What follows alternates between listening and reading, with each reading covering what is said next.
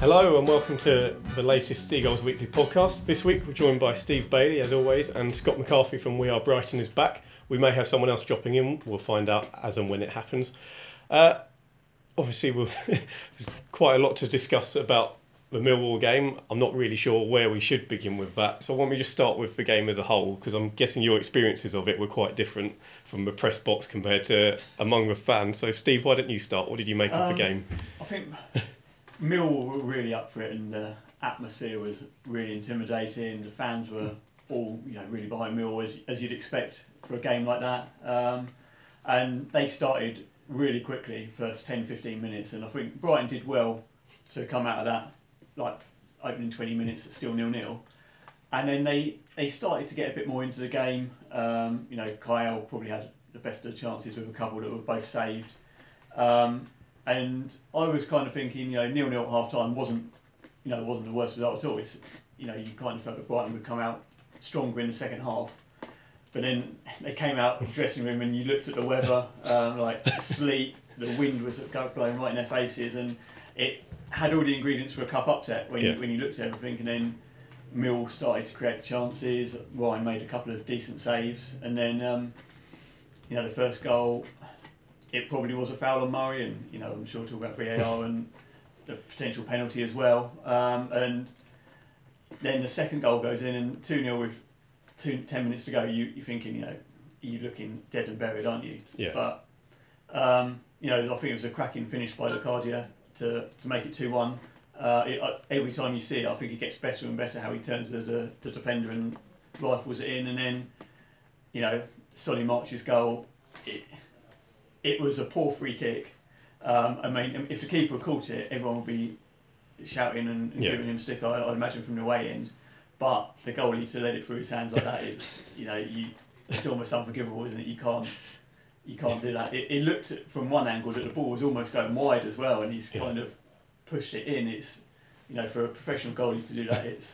Yeah, I've seen that happen on a Sunday League pitch, haven't I, Scott? Yeah, that's happened to me on at least 3 occasions this season. Then I'm not a highly paid professional, so I can get away with it, I think. And then the penalties, it's a bit of a lottery when Brighton missed the first one, again fearing the worst, but Ryan, terrific save. And then I thought all the other Brighton penalties were really well taken, and just hoping that they were going to miss one when Brighton went ahead. I think it was Stevens who put us 4-3 up, and then Morrison scored, and then Dunk made it 5-4. And when he blazed it over, you could see the away end absolutely rocking. Well, Scott, you were in the away end. What was the atmosphere like as the game was drifting rapidly away from Brighton and then swung so dramatically? It was pretty sort of poisonous when we went 2-0 down. A lot of people left, but I think that's to be expected because the second half was we were so poor. And you think, you know what, you're never going to get a better chance of reaching an FA Cup semi-final, and here we are losing to a team that could be playing Fleetwood Town next season. So people were quite rightly aggrieved about that, and it just seemed like we bottled it. That's what it felt like. We do have a pretty patchy record when it comes to playing under pressure. When we could have won the championship title, we blew that. You just thought, the upsets are all here for the ingredients are here for a cup upset, and that's why people were leaving. But then the Cardiff scored, and it was just like, it's too little, too late. And then like Steve just said, March has thrown one in. Keeps had a howler, and the place just gone mad. But the most important thing that did was it silenced the Deng. So I've never heard a home crowd that noisy before. Yeah. It was an absolutely incredible atmosphere. But after extra time, they were silent. You could see they were all out on their feet. They were dead. We just couldn't find a way through. Well, we did, I suppose, but that's another VAR point. And then, you're down to the lottery of penalties, aren't you? And it's just whoever holds their nerve. And luckily, we did, apart from Murray. Yeah. Did it feel like once we did equalise somewhat fortuitously, after that, did it feel like there was only going to be one winner? Yeah, I was surprised we didn't do it in extra time, to be honest. I didn't think it'd go away to penalties, because normally when a team goes through that sort of upset and the heartache, that's it, they're done, aren't they? So Mill did quite well to hold on for penalties, really. It's a similar story when we played Swindon in the playoffs. As soon as Virgo scored that last-minute goal, I think everyone knew, what, Swindon aren't coming back from this. Substitutes, Houghton's changed the game, Locadia and March. Was that the difference between a terrible disappointment and sheer jubilation? I think so. Solly March came on and he was outstanding, wasn't he? He's got that performance in him. He's done it a few times, starting, and when he comes off the bench and he just runs the opposition defence, he terrifies them, and you just want to see it a bit more from him. I think in the Premier League, you know what you're going to get from him. He's a very solid player, but he's got the ability and the skill to do that to Premier League defenders, but you just don't see it quite so often. It's a terrific run down the right, which led to Lecadia's goal. Maybe a bit of fortune with the equaliser, but Brighton had to go for it, and Izquierdo came on as well. And again, he probably should have done a lot better with a chance in injury time where he tamely shot it at the keeper. But to have the options like that to bring off the bench, I think it shows the strength and depth that Brighton have, especially when Knockaert and Jahan Bashik probably wasn't quite their day. Well, should he be starting more, Solly March? Because he's had a pretty good season. Yeah, I think he's been very harshly dropped, to be honest. First half season, he's one of our better players. He was creating goals, scoring goals. And it's almost like Houghton said, well, do you know what? I've paid 16 million for Jahan Bashik. I've got to get him in somehow. Sorry, Solly, you're out. But he's just proven again, how good he is. Yeah. But I think the subs work to perfection because Millwall are always going to come out flying. They're always going to, dominate the first 10 minutes because that's what they do, especially in a cup game like that. But to have that pace to bring on when they're all absolutely shattered, that made a real difference. So Houghton did get the selection spot on. If you're watching, feel free to let us know what you made of the game. There were a lot of talking points, most of them based around VAR. There was a Duffy penalty claim, a foul on Murray in the build-up to the goal. Lecadia's effort was ruled out offside when it shouldn't have been.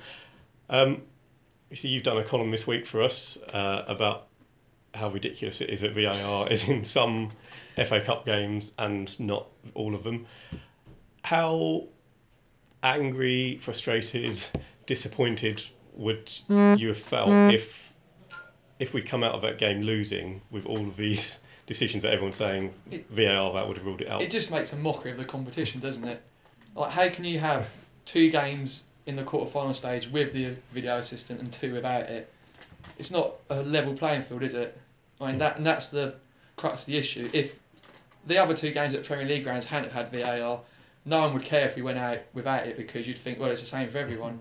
But if Man City are through without VAR, and they shouldn't be, we nearly went out because we didn't have it. And then you look at the United game and the other quarter-final, and they've both got it. And the FA say, oh, we can't put it in Championship grounds, but that's absolute nonsense. Yeah. Well, Swansea had it last year, because they were a Premier League team. And there's the Australian A-League that has VAR across the board, and their grounds are League 1, League 2 standard. Yeah. All the FA have to do is spend a little bit of money, sticking the cameras in the den. Everyone's happy, aren't they? Well, it's not like there aren't enough TV cameras there anyway. Yeah, no, it's just absolute insanity. Well, you almost had a Man City Millwall semi-final when both teams arguably should be out. I know one of them are now, but Swansea will feel a lot more hard done by than Brighton are right now, because you look at the last 2 City goals with the penalty where the defender clearly gets the ball and Aguero is quite clearly offside. But what surprised me in the City game was the referee didn't even go and talk to the assistant when he'd given the penalty. Like, I don't know, it was a poor decision, wasn't it? Really poor. And not to not have VAR in 2 of the games and to have them in 2, it's just like Scott said, it's just a complete mockery of the competition. Ian is in the comments. He said, that game on Sunday was a complete summary of what it's like to be an Albion fan. Potential misery, hope, ecstasy, misery again, frustration, then absolute uncontrolled joy. That is for Brighton way, isn't it? Doing it. I wrote that on my match report. Is supporting Brighton crammed into 120 minutes on it, and then just when you think, do you know what, this is fantastic, you then get brought down to earth because you're going to draw Man City. Mark Potter's in the comments. He wants to say happy Solly March Day, and also wants to know what we thought of Lecadia in that game. Obviously, he had a run in the team. He's fallen out of favour again, but it was some finish, wasn't it? Yeah. I think the trouble with Lecadia is everyone will say, oh, do you know what, he's scoring goals now, he's doing this and that. But you look at who he scored his goals against. It's been Millwall, Derby, and he's last season against a Swansea team who are a Championship team already. So is he still a £40 million striker? Don't know. And he's got a bit lucky in regards to that because he was dropped from the 18 against Huddersfield, wasn't he? He wouldn't have been involved against Palace until Andoni got injured. Yeah. Now he's got a second chance and he's got to take it. Yeah, he said afterwards that he's got to prove Chris Hughton wrong for not playing him. He alluded to the form that Knockaert's in. Knockaert's been outstanding in the last few weeks. But yeah, he almost played with a point to prove, didn't he? But you want to see that a bit more Every often. week. Yeah. He's got, I think, quite a relaxed style, and you just want to see him. I think there's something in there. There's a player in there. You just want to see him do it a bit more frequently. Yeah, that was comfortably the best he's played for us, I think. What about sub appearance?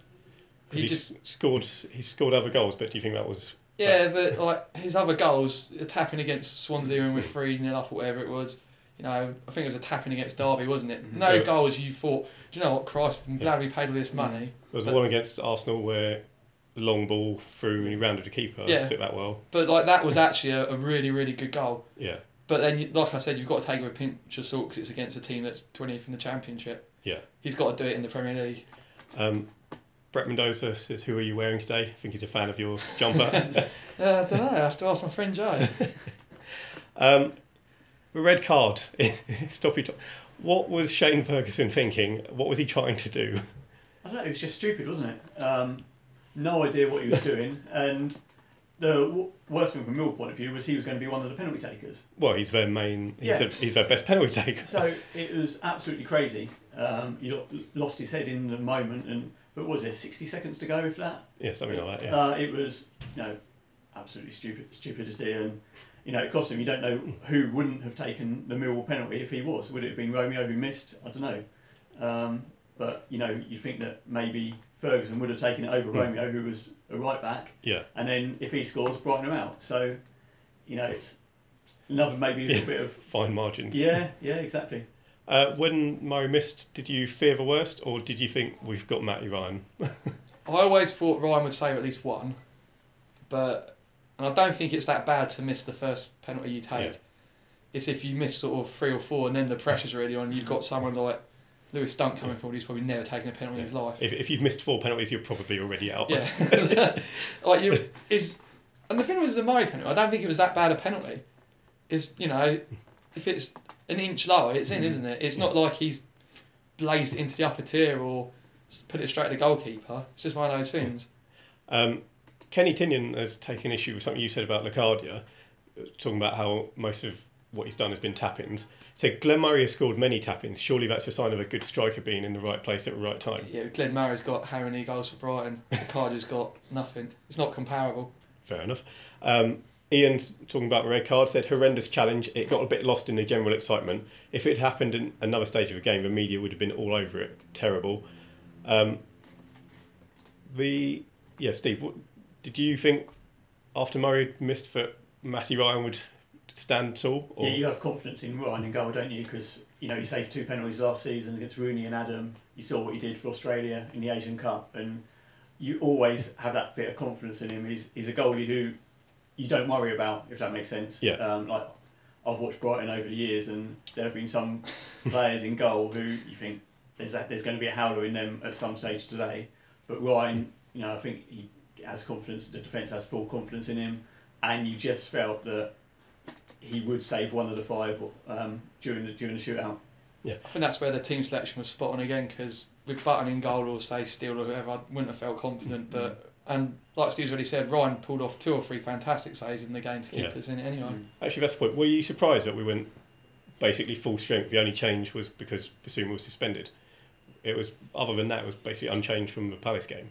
Were you surprised? Or? A little. I didn't think it'd be quite so strong. I thought maybe Buston would play in Bruno, possibly.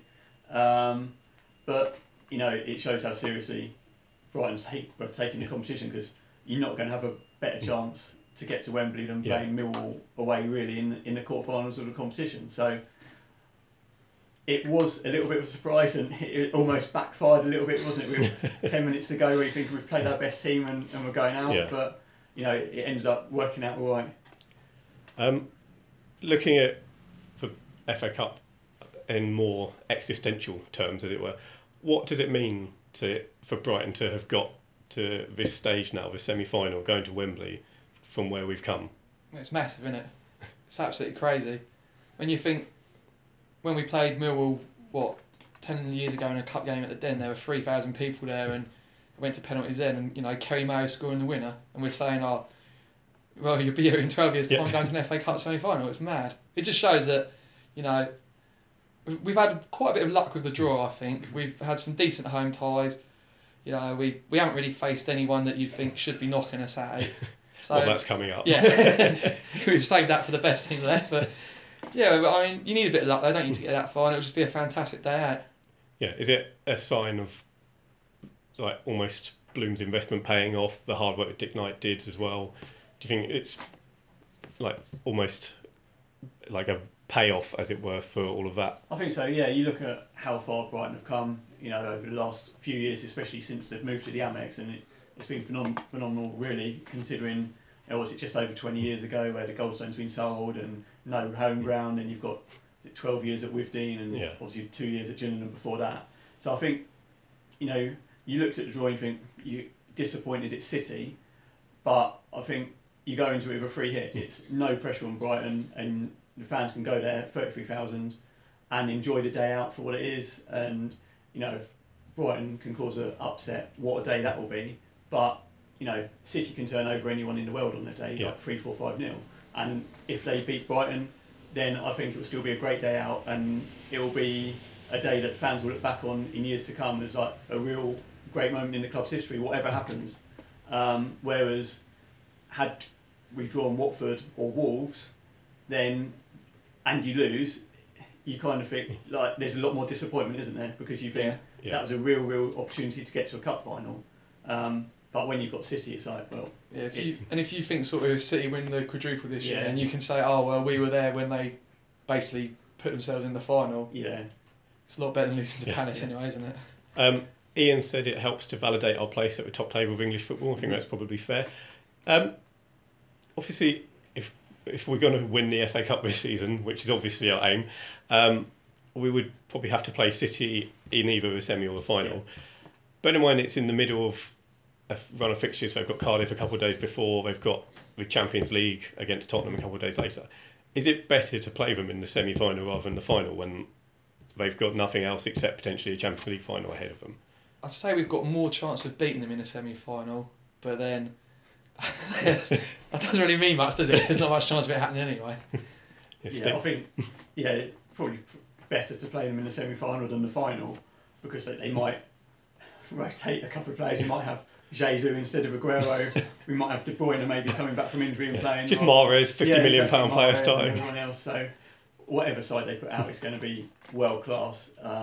You look at the game up at the Etihad at the end of last season, where City pretty much put out half first team, half second team, and they won 3-1 against Brighton, and it was relatively comfortable. But then they brought in Danilo that day, who is he's a pretty decent backup fullback as well, isn't he? Did you obviously we've said Swansea deserved to go through. Do you take a bit of optimism from Swansea, who are in the division below Brighton, almost knocking City out? Do you look at that and think, well, hang on, we're better than Swansea on paper, we've got a better chance of knocking them out? I'd hope Houghton looks at the way Swansea plays and takes it as a blueprint. Just go at them. What have we got to lose? It's not like there's league points on the line, is it? And it's not like goal difference matters. Just go and have a go. If we lose 6-0, we lose 6-0. But I'd rather lose 6-0 than sit back, lose 2-0 and don't do anything. Do you think he will? No. There's a lot of difference between what's going to happen, Sam. Steve, what do you think? Do you think the Swansea game is a template? Or? I think so. I think you've got to go and push them back a little bit, haven't you? You've got to try and give it a go, because we saw what happened up there earlier in the season where Brighton lost 2-0, and apart from the first 5 minutes where I think Brighton had a couple of corners, I can't actually remember any shots or chances of note off the top of my head. So, that was a real comfortable 2-0 win for City at their place, and it was one of those games where you almost felt Brighton were content to lose it 2-0 just because of the goal difference, and you've seen what City do to other teams at home. Well, goal difference isn't an issue here. No, it's not. So I think you've got to go for it to a certain degree, but you can't have 5 players caught up the pitch, and then City are going to break and Sané's going to cross it and Sterling's going to tap it into the back post or something like that. So yes, I think you've got to go for it to a degree, but with a little bit of caution as well, because Yeah.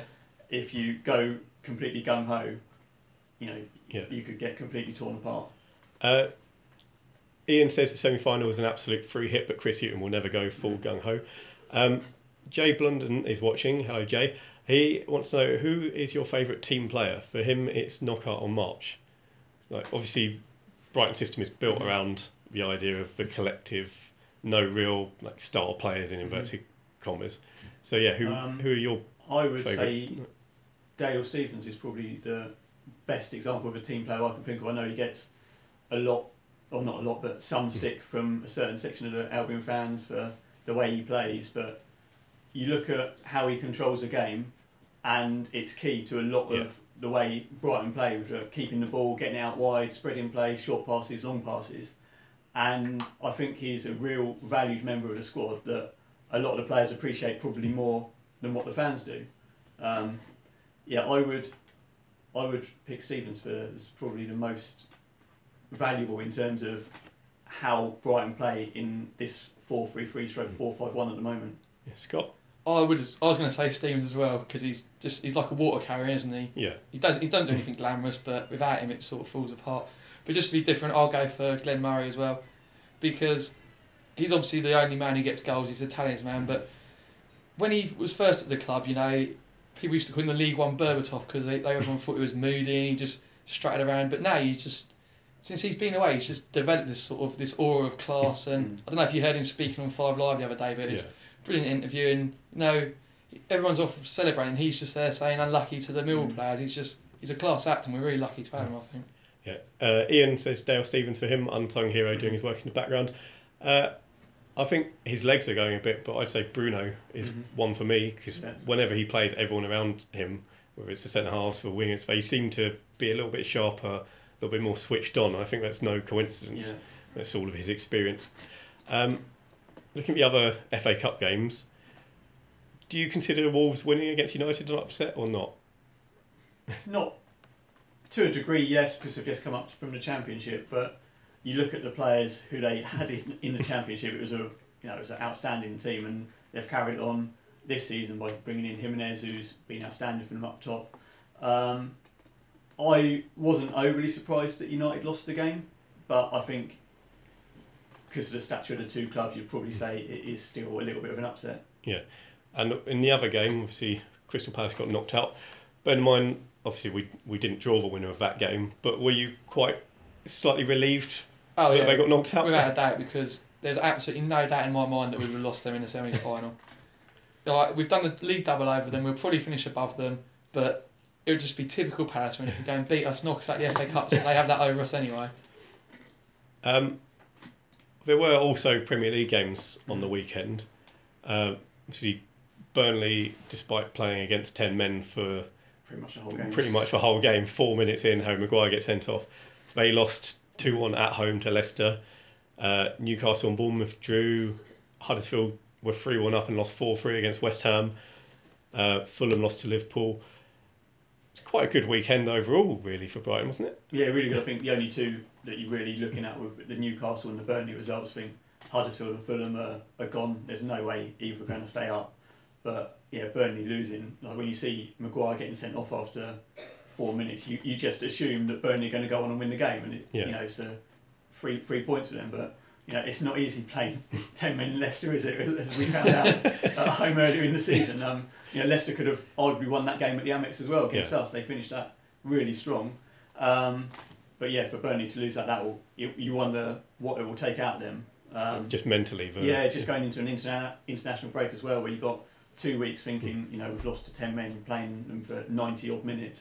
And in Newcastle result, it would have been better if Bournemouth had won that, but I don't think Newcastle were going to go down anyway. So, are you more confident going into the next couple of home games, against Southampton? I mean, I don't think it's done yet. I think it's far from done, because I know we've had two good league results, but Huddersfield are comfortably the worst team in the league, so we should be beating them. And I always think that you can sort of take what happens in a derby with a pinch of salt, because form goes out the window, people are up for the game like they normally wouldn't be. So we need to beat Southampton, then I'll be saying we're staying up, and we've got to hope that the cup thing doesn't prove a distraction, because there's still some big games to play. Cardiff to come at home If they won that, I mean, that is the definition of a 6-pointer at Yeah. the minute. Well, do you think we will effectively be safe by the time we get to play Man City? It's difficult to know, isn't it? Because, like I just said, we've only beaten Huddersfield and a Palace in a derby. If we go and beat Southampton, then yeah, it's done, isn't it? That's it, I think. But are we going to do that? I don't know.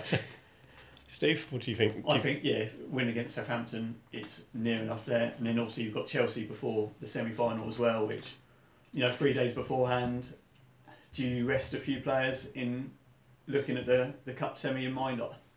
Maybe. But yeah, I think Southampton's a big one, isn't it? If you win Southampton, then it gives more options for the Chelsea game, because then you can maybe rest 4, 5, 6 players and then focus on City. Yeah, I'd have said earlier in the season go to Chelsea and play full strength because of the form they're in. But now you think it's just for the cup final. Yeah. Is it really worth it? Yeah. It's an expendable 3 points. Yeah, no one expects us to get anything there. So yeah. Ian says Burnley losing was huge, and he would have hated to have drawn Palace in the semi-final. I think most Brighton fans would expect the worst in that scenario. Justin Parker is watching. Hello, Justin. He says, do you think we will see a drop in performance from players trying to focus too much on the cup game and not wanting to get injured? I think with Chelsea a few days before, that will be in players' minds. Do you think it will affect them? I don't think so, because you know what Chris Hughton's like. If a player's performance drops against Southampton or Chelsea, he's not playing against Manchester City anyway. Yeah. So I think the next 2 games you'll see every player going out with a point to prove. I want to play at Wembley. I want to play against Man City in the semi-final, and I don't think performance levels will drop. I think, the Southampton game, all the players were speaking after the Mill game about the importance of it, how crucial it is to the season. I think Tony Bloom spoke to BBC Sussex as well, saying that how important it is that if Brighton win, the Premier League is almost, done for another season.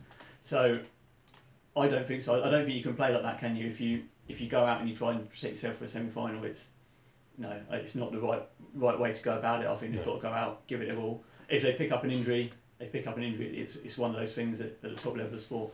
Yeah, I think it's that again comes down to the way that fans and players view things differently, isn't it? Because if I was playing for Brighton and we had an FA Cup semi-final coming up, I'd probably like, I don't want to get injured for this. But they don't care as much as we do about winning the FA Cup. I mean, their job is to be a professional footballer, isn't it? To be a Premier League footballer. So that's going to be their aim, and it's the club's overriding aim, which, as we've seen, is why we've played sort of weakened teams so far in the cup. Yeah. Well, Dale Stevens said last week that he was asked, what would you rather, stay in the Premier League or win the FA Cup? And he was like, I've played all my career to play in the Premier League, and he said, I'd rather play in the Premier League for the next 3, 4, 5 years than win the FA Cup, which is a one-off game. Yeah. And then I think the next question to him was, James MacArthur won the FA Cup for Wigan, and he said that was the best moment in his career and he wouldn't change it for anything. But he moved as soon as Wigan won the FA Cup, didn't he, to stay in the Premier League? Yeah. So I get why Stevens says it. Like, if you're a professional footballer, you want to play at the top level week in, week out, don't you? An FA Cup win would be amazing, but if you win the FA Cup and get relegated and you're a Championship football for the rest of your career, it's not quite the same. Well, that exact question pretty much was put to Glenn Murray as well on TalkSport, and he said the same thing as Stevens. He said for the club, it's way more important to be in the Premier League every year than have one day of success in the Cup and then be stuck in the Championship where so many teams are. Yeah. Obviously, it's different for fans, but I mean, we keep having this debate every round because we've rolled through the FA Cup. We keep going, but we are coming up to a point where it's a bit of a brick wall. Leon Wilson, no relation, says, do you think we have the ability to beat City? And also Lee Walker says, do you think we should start Glenn and Florin together up front against City? So we might as well tackle those together. Do you think we have the ability? Would you change the shape? Well, you look at who City have lost to this season. They've lost to Newcastle away, Palace at home. So Brighton have beaten both Newcastle and Palace. So you say, do they have the ability? Yes. They've got the players who can cause City problems, but City had an off day against Palace and an off day against Newcastle. So for Brighton to beat City, you do need them to have a bit of an off day. You can't have, if Aguero, Sterling, Sane all click, you're in trouble because of the quality of the group. So could Brighton beat them? Yes, they could, but they'd have to have a bit of luck, things go in their favour, VAR if it comes in, etc., etc. Yeah, if we've got VAR, we're fine. Yeah. Murray and Andoni together against City, no. It's as much as you want to see Brighton go for it. I think that would be too much of a risk. You've got to.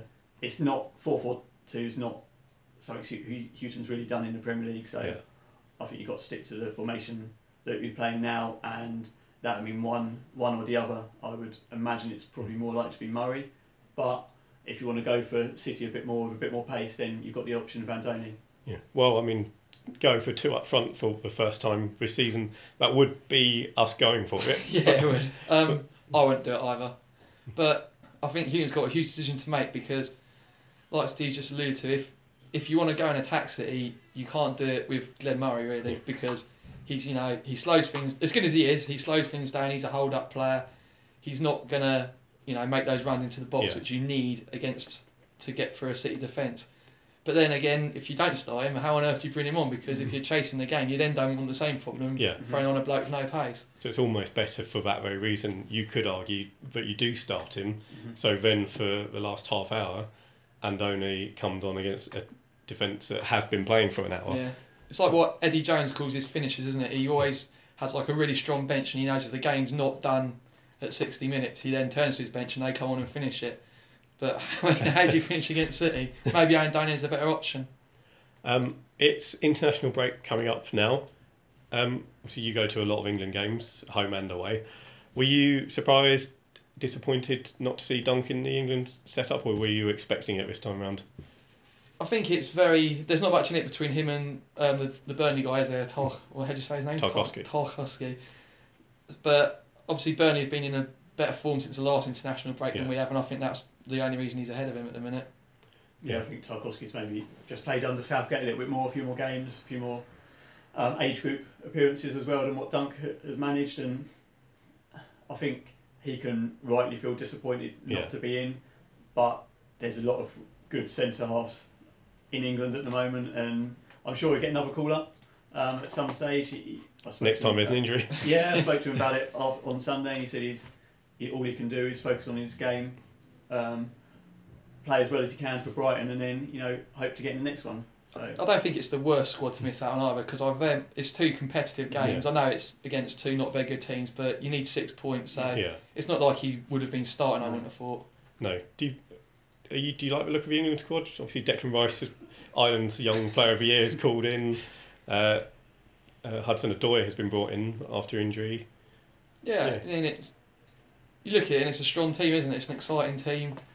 We keep saying, he's running out of youngsters to call up, but in between each international break, another one seems to turn up from nowhere and get the opportunity. It's a good time to be an England fan, Yeah. Lee Walker-Smith saying, don't forget Locadia, he was class on Sunday. I think, as we've said, it was a great finish.